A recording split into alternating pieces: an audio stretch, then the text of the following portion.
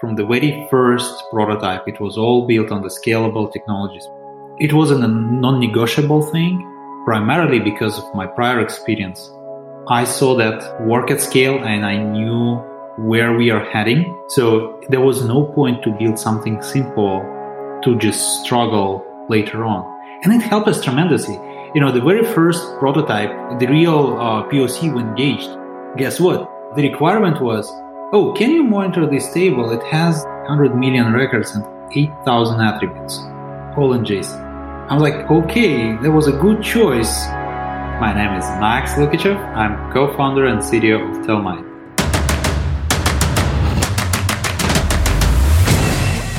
This is Code Story, a podcast bringing you interviews with tech visionaries who share in the critical moments of what it takes to change an industry and build and lead a team that has your back. I'm your host, Noah Lampart, and today how Max Lukichev gift-wrapped a central way to observe your data without a single line of code. All this and more on Code Story. Max Lukichev is a deeply technical guy, which means his hobbies have been related to tech since the early days. He's a PhD in computer science and has always been interested in building things. In fact, in his words, he's been building drones since back before they were cool. Overall, he likes to figure out how things work. But outside of tech, he's a family man and makes sure that his kids have all kinds of STEM tools.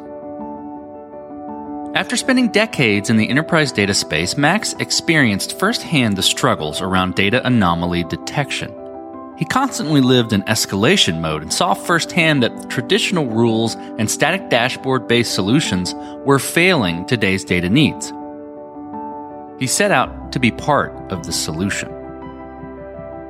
This is the creation story of Telmai. Telmai is a data monitoring platform. What it means is it can monitor data anywhere in the pipeline. The left side of the pipeline or the delivery, the right side of the pipeline. It can connect to anything, databases, data warehouses, even streams of data. And it not only focuses on the high-level signals, the pipeline operation. That would be the volume of the data delivered, the timeliness of the data, the schema, any problems with that. But it also looks deep into the quality of the data. How accurate are the values in the received data, in the received records? Are they valid? Are they fresh? Monitoring all of those aspects, distributions, drifts. Classically, data quality was approached through rigid rules. People were setting up rules or call it expectations about the data. But as we go in the scale and the number of data sources, amount of data itself, this becomes non-scalable, right? So we really focus on making possible to detect problems in the data without relying on the rules only, yet allowing users to provide their definitions of expectations, but trying to automate as much as possible. Tell me about the MVP, Max. So that first product you built, how long did it take you to build and what sort of tools did you use to bring it to life? This is actually very funny. The very first MVP was assembled really without a lot of technology. So from the very early days, I realized, I had experience in my previous companies working with different clouds. All we are building is, it's a cloud software, right?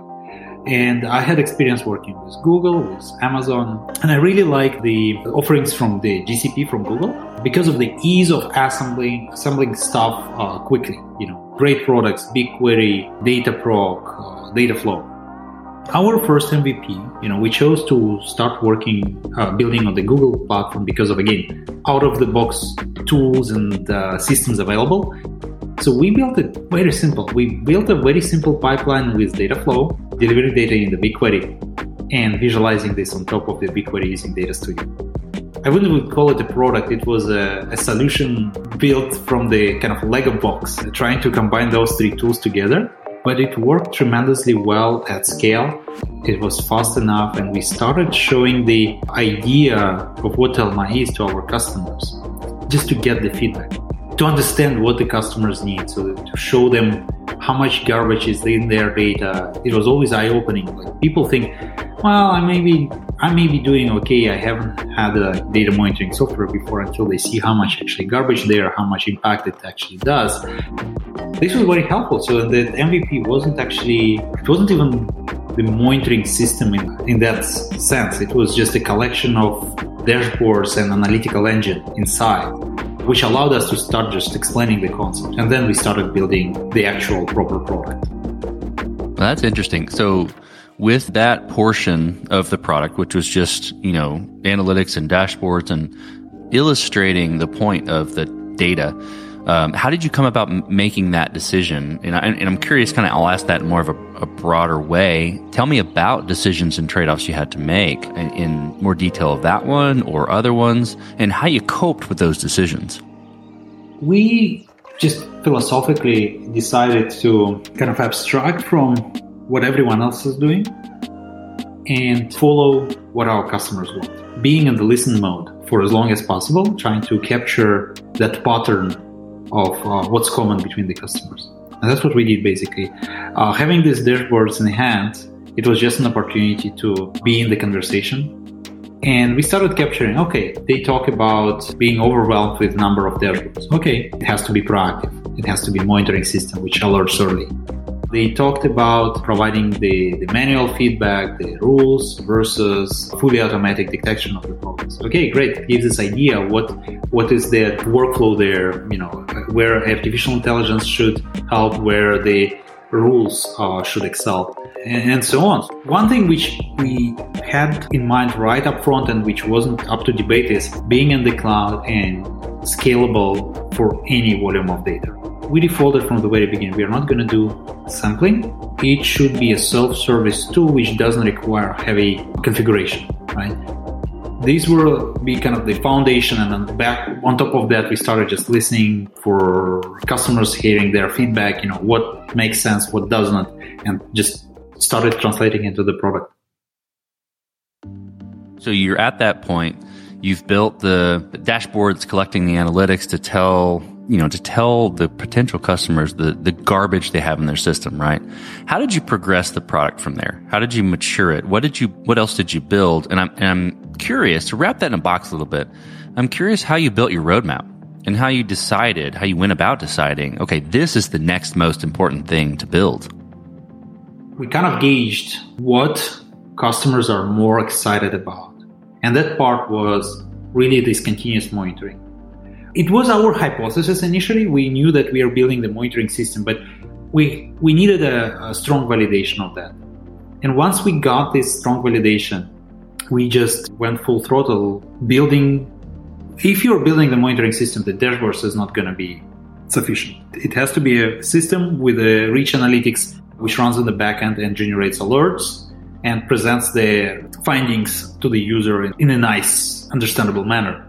So at that point, we realized, okay, the dashboard, our initial approach with this rigid data studio dashboards, which was really a hack, is not going to make it. So we will start building the proper UI using React and all the modern software to make a nice experience. The user experience, it was another thing. Through these conversations, we found that user experience is crucial. The software which helps people finding problems in the data should be fast, easy to understand, easy to use, and present a lot of evidence in a very consumable package.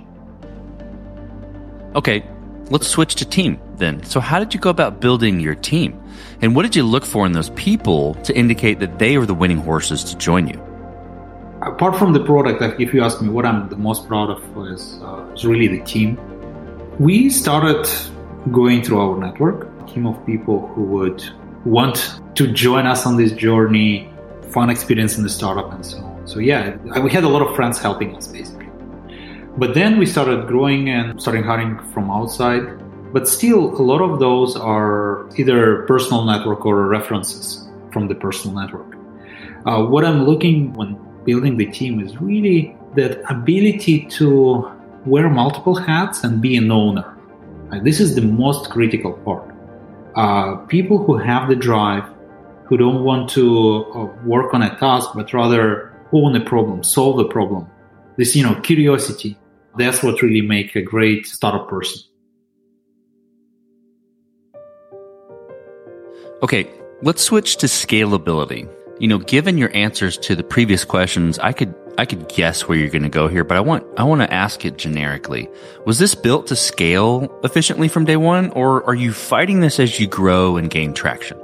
No, actually, from the day one, from the very first prototype, it was all built on the scalable technologies. We use Spark, we use auto-scaling policies and everything. So it wasn't a non-negotiable thing, primarily because of my prior experience. I saw that work at scale and I knew where we are heading. So there was no point to build something simple to just struggle later on. And it helped us tremendously. The very first prototype, the real POC we engaged, guess what? The requirement was, can you monitor this table? It has 100 million records and 8,000 attributes, all in JSON. I'm like, okay, that was a good choice. Surprisingly to us, because it was the first real stress test of the system, it worked. This gave us a lot of confidence in all of the decisions we made up front, because as a startup founder, you always are debating, like, I have this budget, I have this always lack of money. Should I go for something super simple just to, show an idea, or should I invest more and do it a proper way?